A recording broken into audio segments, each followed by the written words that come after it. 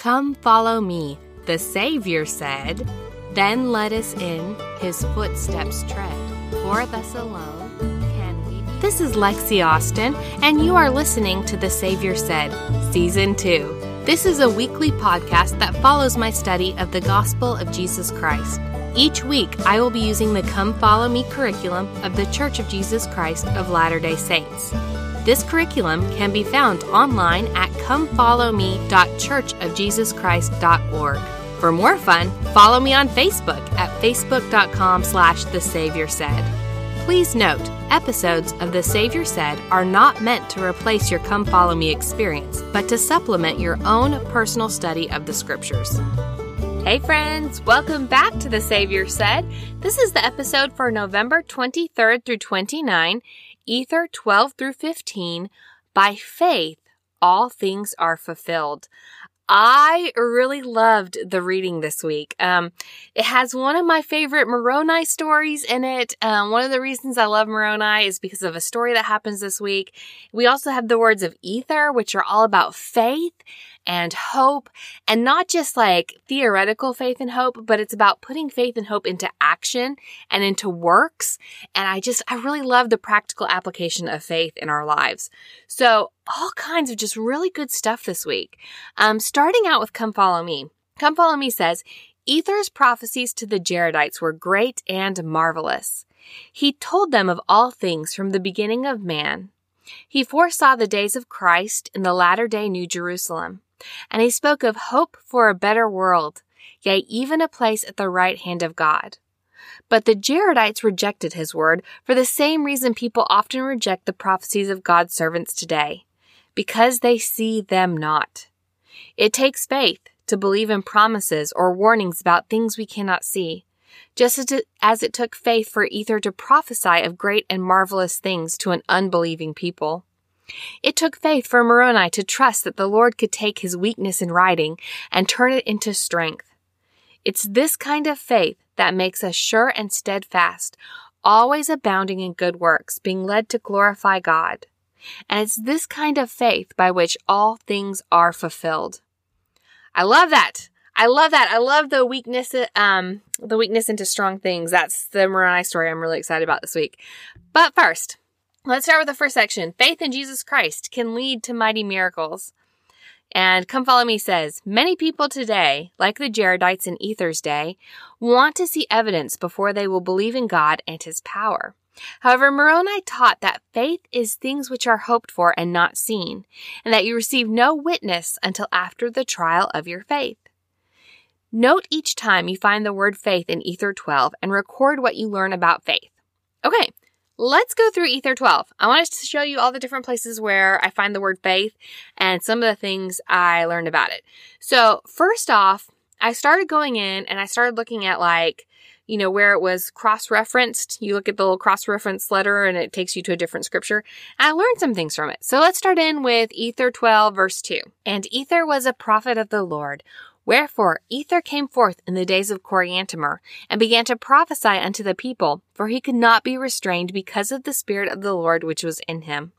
For he did cry from the morning, even until the going down of the sun, exhorting the people to believe in God unto repentance, lest they should be destroyed, saying unto them, that by faith are all things fulfilled. Okay. So, by faith, all things are fulfilled. And then I went in, I looked at the cross-reference, and it takes us to Moroni 10:20, where he says, wherefore, there must be faith, and if there must be faith, there also must be hope, and if there must be hope, there also must be charity. To me, that sounds like faith is linked with hope and charity. And we see that not only here in the Book of Mormon, but also in the New Testament, where Paul links faith, hope, and charity together. This scripture in particular is also linked to Paul's treaty on faith, hope, and charity, which is in 1 Corinthians 13. And 1 Corinthians 13, verse 13 says, and now abideth faith, hope, charity, these three, but the greatest of these three is charity. That's what Paul says. So I think, and later on I'm going to talk about the Dieter F. Uchtdorf talk about faith, hope, and charity, and he compares faith, hope, and charity like a three-legged stool. Faith is super important, but with our faith, we have to have hope and charity. We're going to talk more about that as the lesson goes on, but this was the first place that I really saw the three of them linked together in Ether's, prophesyings and Moroni's writings. Okay, then we're going to pick back up in verse 4. Wherefore, whoso believeth in God might surely hope for a better world. Yea, even a place at the right hand of God, which hope cometh of faith, maketh an anchor to the souls of men, which would make them sure and steadfast, always abounding in good works, being led to glorify God. I love that scripture right there because I love the imagery of faith being an anchor to the souls of men and women too, right? I like the imagery of that because I feel like in our world, we are tossed about so many different ways. I mean, even more so, I think every day, our world becomes more and more like attention grabbing. Like everywhere we go, there's something trying to grab our attention and pull our attention away from whatever it is we're currently thinking about. There's ads everywhere. There's billboards everywhere. There's pop-up ads on your internet web search. I mean, everything is trying to grab your attention and pull it away from whatever it is that you need to be focusing on. And in the middle of all that, our faith can serve as an anchor in the middle of a sea of distractions. When we have faith, we have that time where we are alone with our Heavenly Father, where we are communicating with Him, when we are reading our scriptures, when we are going to church, when we are striving to be like Him. And that faith is an anchor in the middle of that sea of advertising and media and distractions that our world is filled with. I love that imagery. And then in 4, which we just read, the cross-reference for the faith that's in there is Luke 7:50. And this is the woman who comes and she kisses Jesus' feet and she washes them and dries them with her hair. And he saith unto her, Thy faith hath saved thee. Go in peace. When we in our crazy media-stormed world have faith, we can also have peace. We can find peace in Christ when we have faith and we seek Him out. Because I think that faith is what leads us to hope for a better world and to find Christ in the middle of all the noise and chaos. Okay, back to Ether 12, verse 5. And it came to pass that Ether did prophesy great and marvelous things unto the people, which they did not believe, because they saw them not. Okay, so pause there. Faith is not mentioned in that particular verse, but what we're seeing actually is the opposite of faith. The people are not believing the stuff that Ether is prophesying because they aren't seeing what Ether is prophesying. So then in verse 6, it goes on to explain, well, faith is not in things that you can see. Okay, 6 says, And now I, Moroni, would speak somewhat concerning these things. I would show unto the world that faith is things which are hoped for and not seen. Wherefore dispute not because you see not. For you receive no witness until after the trial of your faith.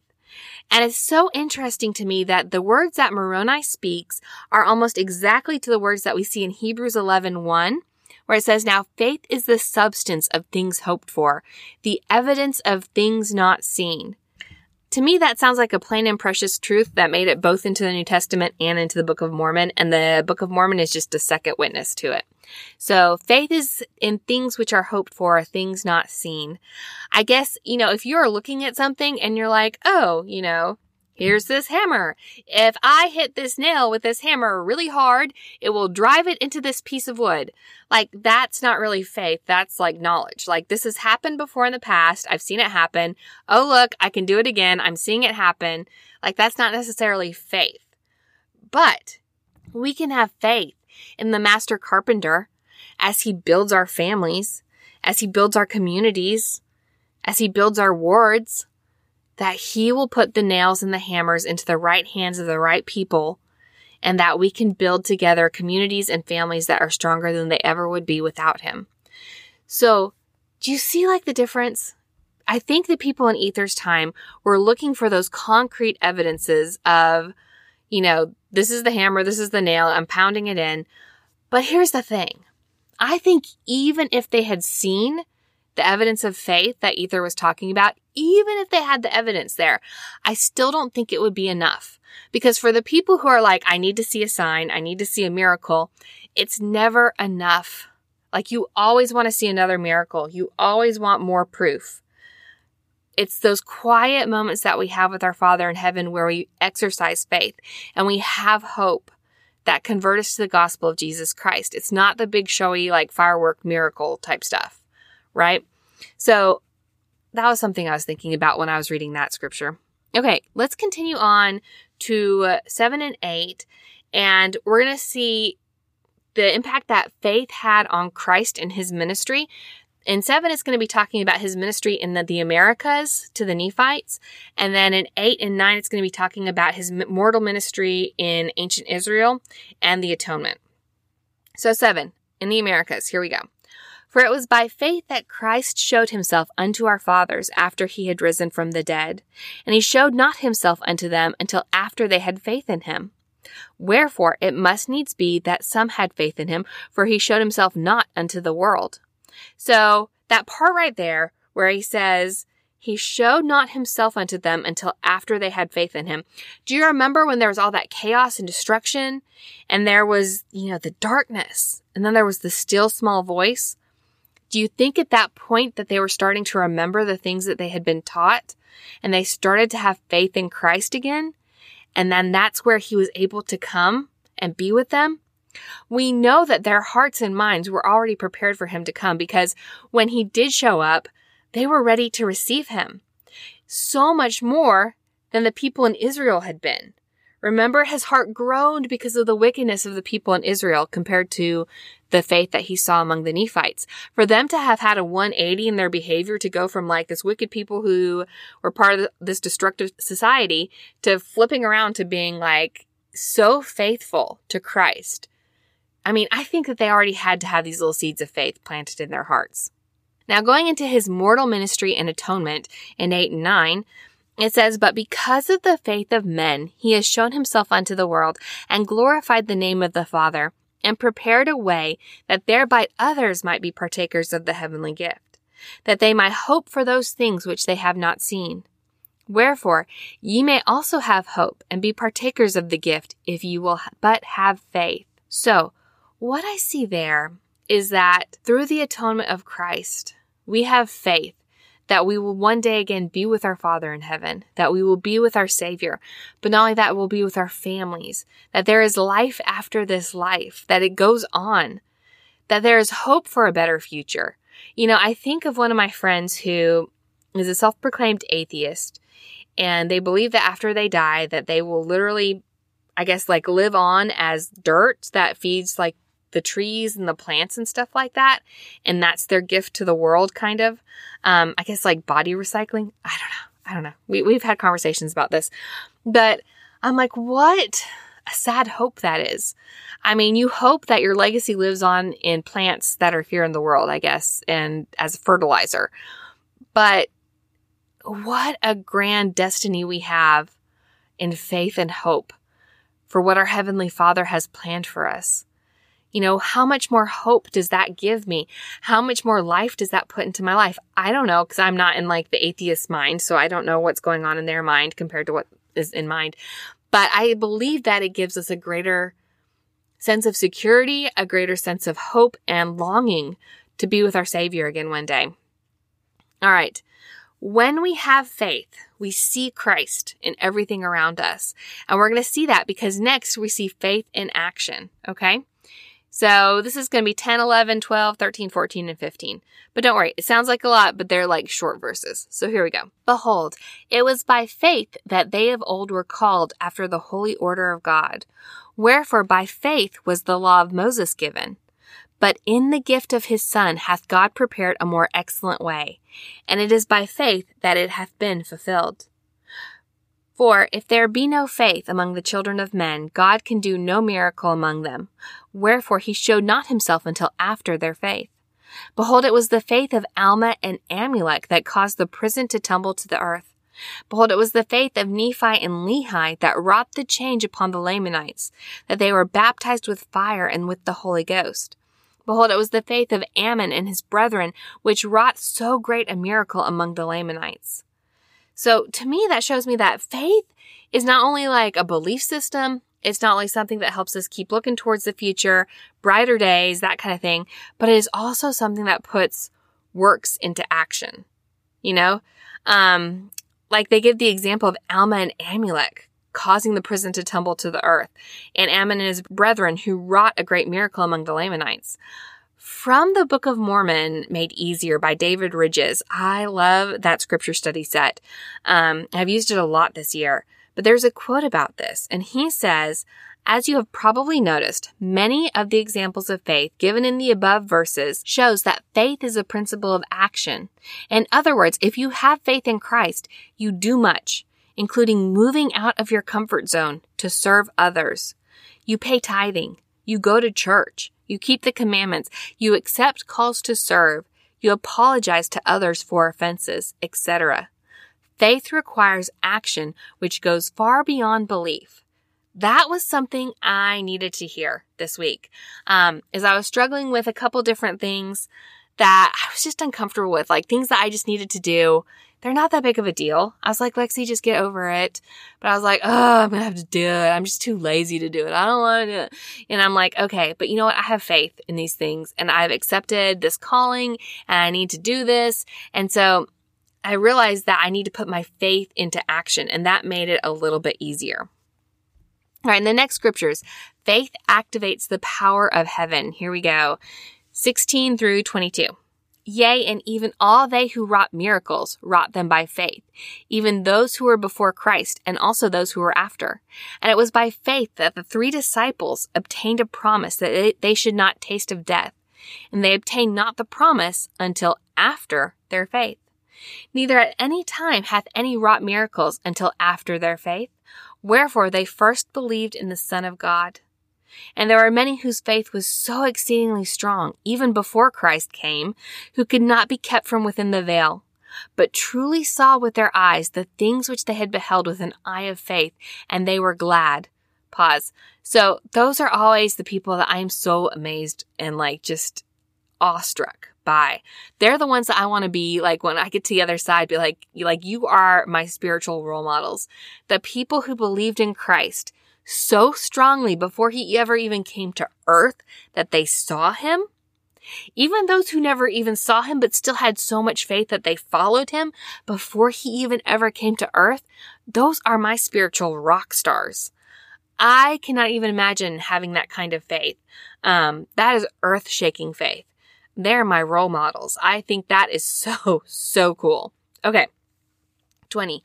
And behold, we have seen in this record that one of these was the brother of Jared. For so great was his faith in God, that when God put forth his finger, he could not hide it from the sight of the brother of Jared, because of his word which he had spoken unto him, which word he had obtained by faith. And after the brother of Jared had beheld the finger of the Lord, because of the promise which the brother of Jared had obtained by faith, the Lord could not withhold anything from his sight. Wherefore he showed him all things, for he could no longer be kept without the veil. And it is by faith that my fathers have obtained the promise that these things should come unto their brethren through the Gentiles. Therefore the Lord hath commanded me, yea, even Jesus Christ. So, by faith, Moroni knows that this is going to come forward to the Gentiles. Now, up next is the reason I love Moroni, because here's the thing. I love stories. I especially love personal stories. And I love it when the person telling the story adds in a human element, like they're not perfect. And that makes it something I can really relate to. It's why I share so much personal stuff, I think, here on the podcast, because I really like stories. I feel like they build people up and they help us connect to each other, And Moroni does some of the best story connecting in the entire canonized works that I can think of. And he comes right out with his weakness and he says, I'm worried about this thing, Lord, because I'm weak. And he tells this really personal story of this conversation that he has with his Heavenly Father. And the pattern that Moroni has set in this conversation that he has with his Heavenly Father is one that I have followed throughout my life when I'm talking to my Father in heaven, like saying, here is my issue. This is what I'm concerned about, and listening a little bit, and then, talking a little bit more. And I see a lot of similarities in the way that I converse with the Lord, or I, come before the Lord the same way that Moroni did. Moroni has taught me that, I guess is what I could say. So here we go. In 23. And I said unto him, Lord, the Gentiles will mock at these things because of our weakness in writing. For Lord, thou hast made us mighty in word by faith, but thou hast not made us mighty in writing. For thou hast made all this people that they could speak much because of the Holy Ghost which thou hast given them. But thou hast made us that we could write but little because of the awkwardness of our hands. But behold, thou hast not made us mighty in writing like unto the brother of Jared. For thou madest him the things which he wrote that were mighty even as thou art, unto the overpowering of man to read them. Which, pause, I have to say, there are many words that Moroni has written that I feel very overpowered when I read. But anyways, continuing on. 25. And thou hast also made our words powerful and great, even that we cannot write them. Wherefore, when we write, we behold our weakness, and we stumble because of the placing of our words. And I fear lest the Gentiles shall mock at our words. So Moroni goes to our Father in heaven, and he's saying, Lord, I feel really inadequate. I don't think I can do this thing. And I have this weakness I'm taking to you, and there's reasons why I have this weakness, and there's reasons why I fear that this won't work, but I'm afraid. I'm afraid, Lord. Do you know how many times in my life I've had a conversation similar to that? So many times. Heavenly Father, I'm weak in this area. I don't think I can do this. I'm scared. I have fear. I don't think I can do this. And I'm like, Moroni, I feel you. And just like with Moroni, the Lord always gets me through. And some of the ways that he's gotten me through stuff before are the very verses that Moroni writes down next. He says, 26, And when I had said this, the Lord spake unto me, saying, Fools mock, but they shall mourn. My grace is sufficient for the meek, that they shall take no advantage of your weakness. 27, And if men come unto me, I will show unto them their weakness.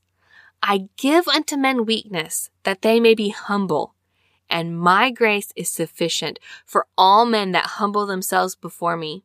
For if they humble themselves before me and have faith in me, then will I make weak things strong unto them.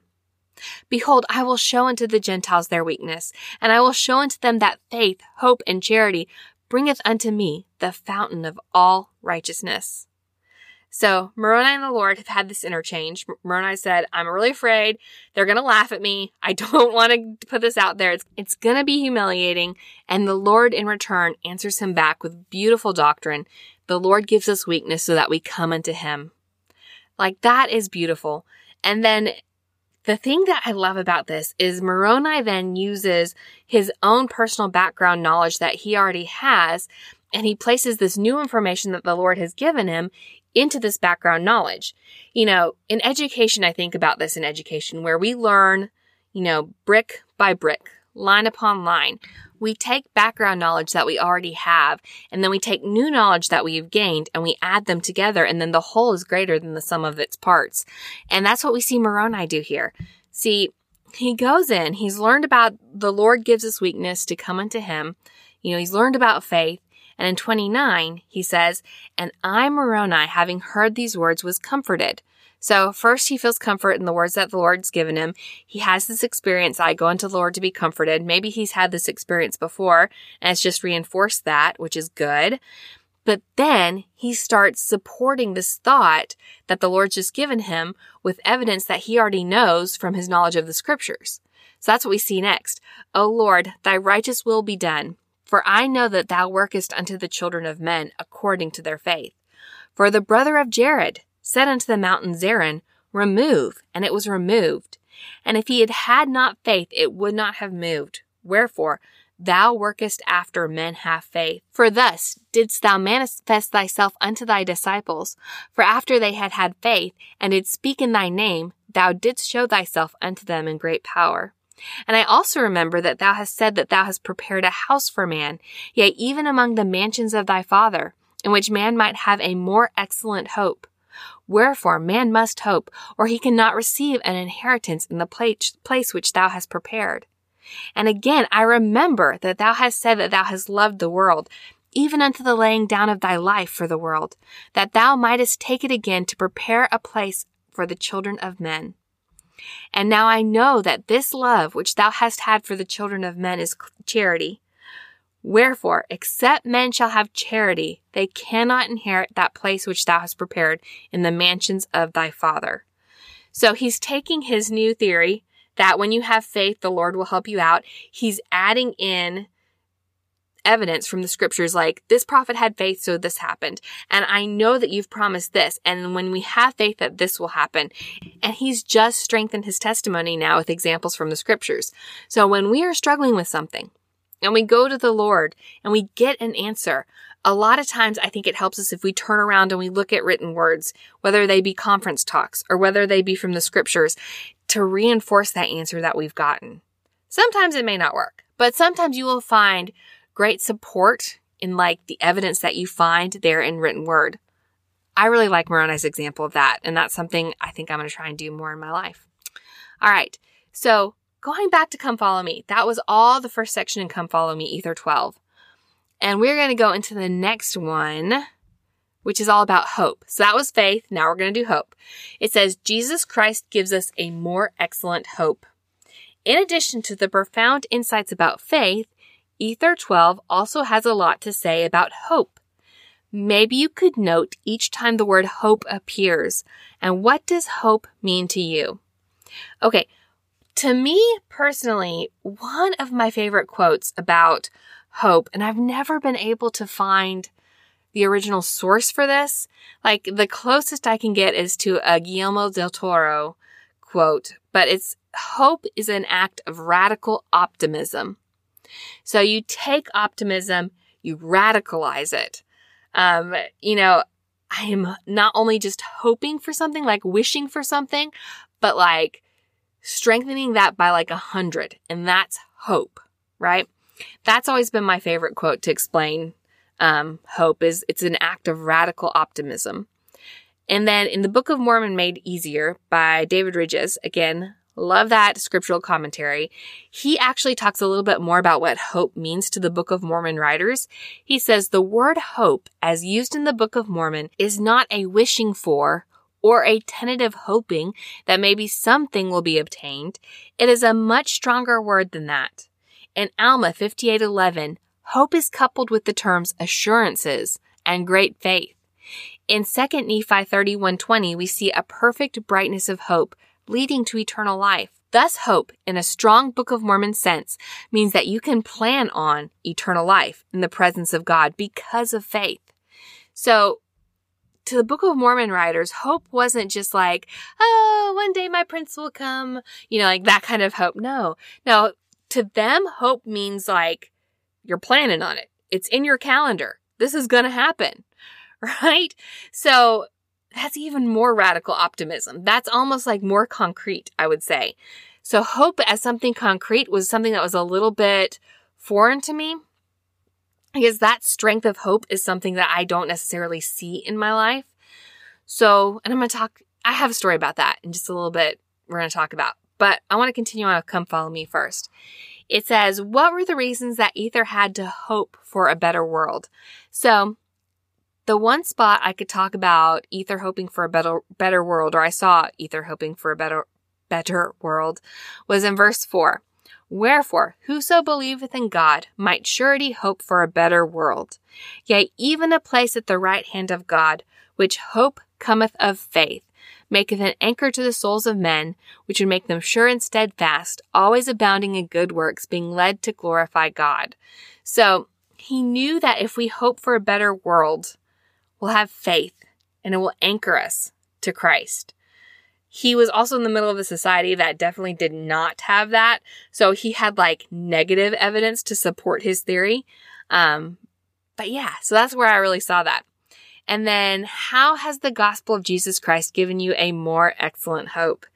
So this week, as I was thinking about faith and a trial of faith and then also hope, and the two put together, I was trying to think. I was like, Heavenly Father, I feel like I need to share a personal story about this, but I feel like I've shared all my personal stories. I don't feel like I have anything interesting left to say. And so I was trying to think, I'm like, what's a time where I've had to have faith or hope? And so I'm lying on my bed because I was reading my scriptures, and I'm just kind of like lying there staring at the ceiling, and I turn my head and I can see out of my bedroom into my family room. And as I'm looking at my family room, I have all these pictures of our family hung up on the walls. And there's one picture of my family where we are standing on the beach. It was one of those typical, like, we went to the beach, so we took a family picture on the beach pictures. I know they're kind of a joke now, but back in the day, it was still cool. So, we did it.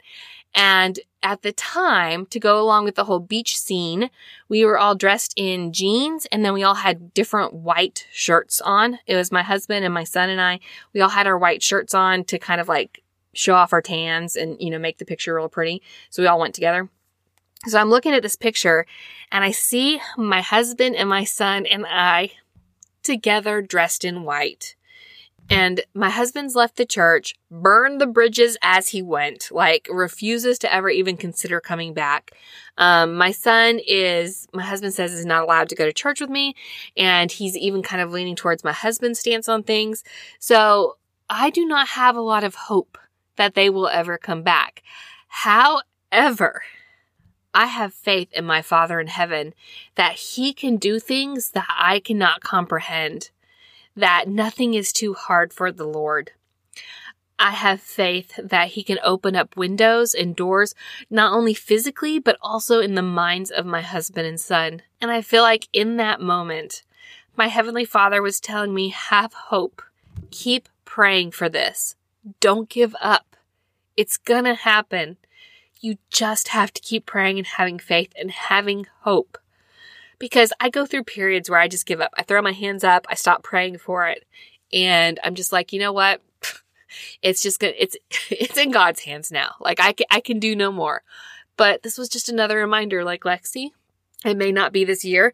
It may not be next year. It may not be in the next 20 years. It may not be in this lifetime. But keep hoping and praying for the day that your family is together in the temple, all dressed in white, just like you are in that photograph. And that has changed my prayers dramatically, as you can imagine.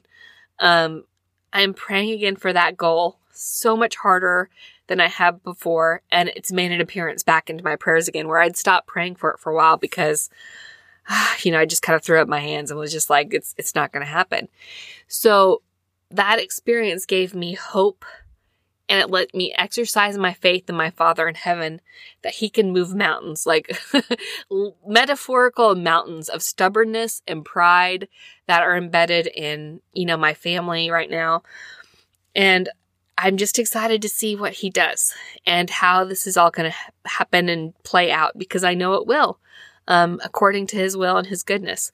So that was an example that happened literally just this week of hope and reestablishing my hope in my Father in heaven and in his promises and in faith in his goodness and his ability to work miracles.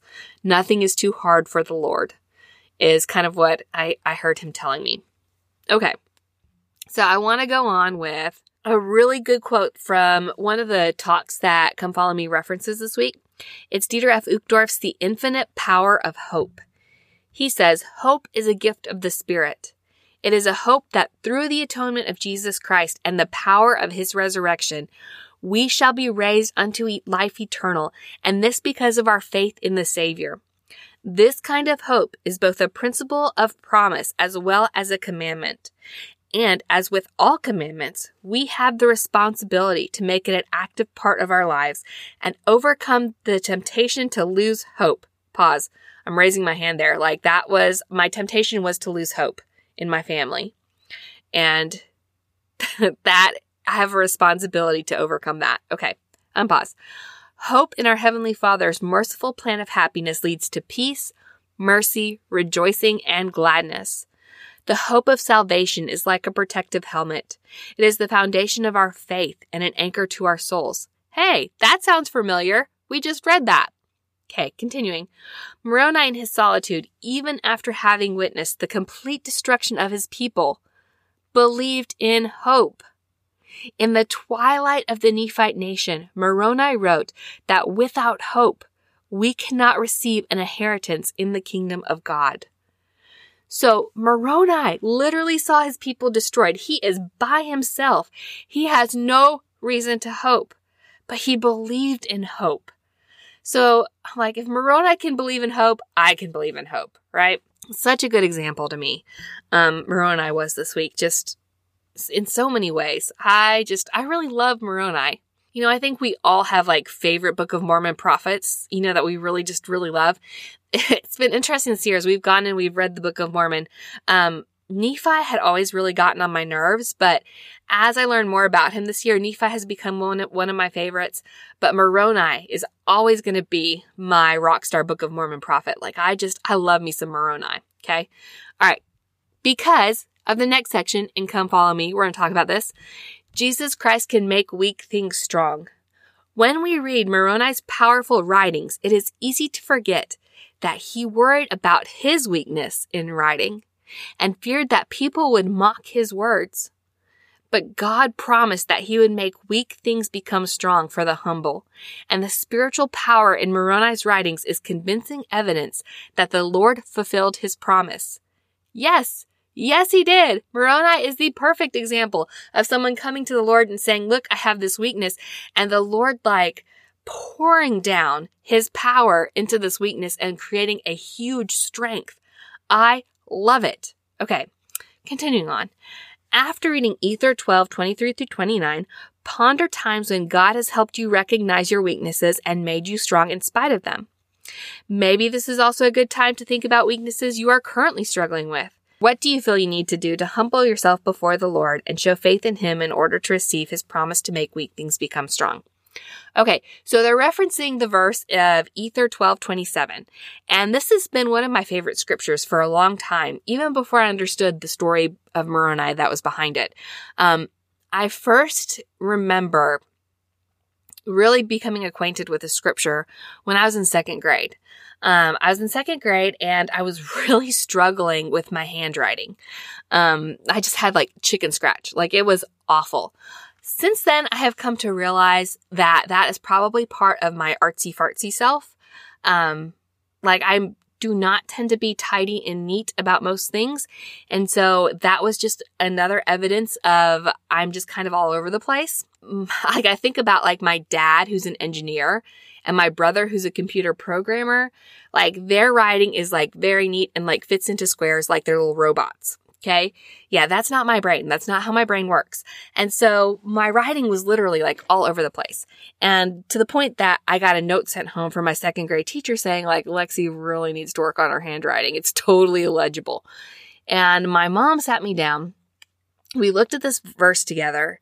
And at the time I was really discouraged. I'm I just can't do this. It's just too hard. Bah! And she told me this story about Heber J. Grant. And Heber J. Grant, when he was in his early teens, decided that he wanted to work in a bank. But to work in a bank at that time, remember, they didn't have computers and stuff like that. Everything had to be written down in ledgers with handwriting. And his friend said that his handwriting was so awful, it looked hold on, let me find the quote. That writing looks like hen tracks. It looks as if lightning had struck an ink bottle. That's how bad his handwriting was. So he practiced and he practiced and he practiced. And he finally got to the point where his handwriting was so good that not only was he working in the bank and he was writing things down there in the little ledger that they had for bank transactions, but after bank hours, he was doing freelance work for invitations and announcements and things like that, calligraphy. Right? And then it even got to the point where he was awarded a diploma for his penmanship, and he won an award for his penmanship, to the point where it says the best in Utah. His penmanship was the best in Utah. So he took something that was a weakness and he practiced it over and over again and became the best in Utah with his penmanship. And my mom tells me this story. We read Ether 12:27, and I'm oh my gosh. So I practiced. Eventually it got passable enough that people could kind of read what I was writing. And it went on from there.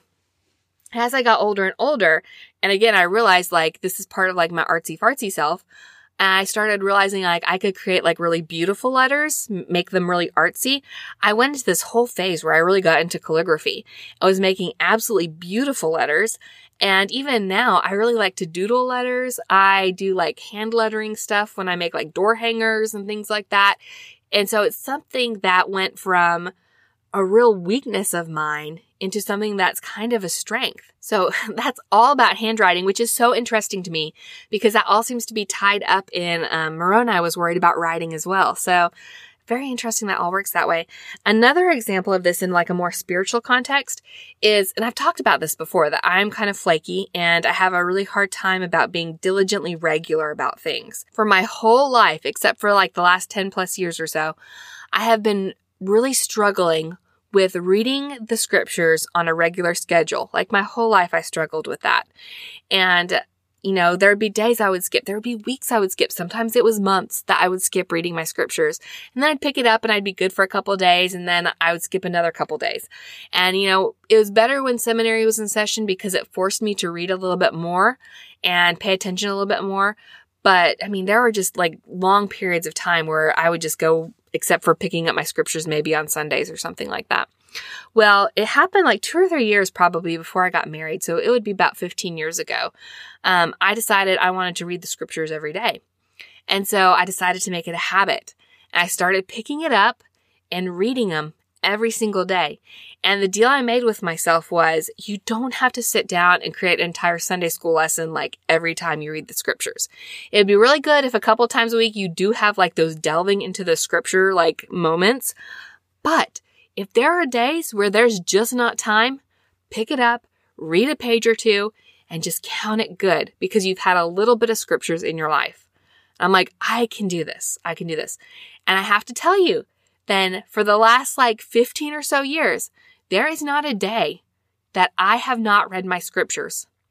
And for someone like me, who's a total cornflake, like that is impressive.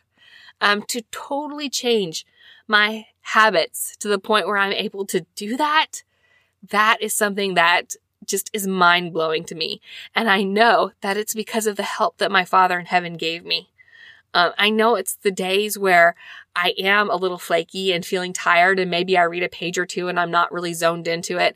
But I keep going because I know that I did that yesterday. So today I'm going to delve a little bit deeper into it. And he gives me the strength to keep doing that. And on the days where I'm like, I really don't want to do this, he pushes me to the point that I can do it. It has made a huge difference in my life. I see a huge strengthening in my testimony by having the scriptures in my life every single day. Again, from someone who that is not the norm for like the majority of my life, to have that in my life every single day is pretty much a miracle. I would have to say, if you had asked me like 20 years ago if I would be reading the scriptures every single day, I'd probably say, no, that's not me. That would never be me because I was so like irregular with it. But, so that's a strength I see the Lord has really helped me out with in my life. All right. I'm going to go ahead and end the episode here. Thank you guys so much for listening this week. Again, one of my favorite stories in the Book of Mormon is Moroni coming before the Lord, showing him his weakness, pleading like, Lord, they're going to laugh at me. They're going to mock me because of my writing. And then Moroni turning around and just having like, boom, amazing writing just dropping on us. And especially when he's in a situation where he has no cause to have any hope or faith, and yet he is full of hope and faith. Such a role model, such an inspiration to me. I am so grateful for his example. All right, I hope you guys have an excellent week. I hope it is filled with love, hope, and faith. And I will see you guys next week. Bye, y'all. The Savior Said is not an official product or endorsed by The Church of Jesus Christ of Latter-day Saints. All comments and opinions are my own personal opinions and not representative of The Church of Jesus Christ of Latter-day Saints. The music used in The Savior Said is Fireflies and Stardust by Kevin MacLeod. The hymn quoted in the opening is Come Follow Me, lyrics by John Nicholson. The Come Follow Me curriculum can be found at comefollowme.churchofjesuschrist.org. For show notes, new episode alerts, and other fun and inspirational things, check out my Facebook page at facebook.com/thesaviorsaid. You can also find me on Instagram. comments or question, email me at thesaviorsaid@gmail.com. Content in The Savior Said is copyright protected. All rights are reserved. Thank you for listening.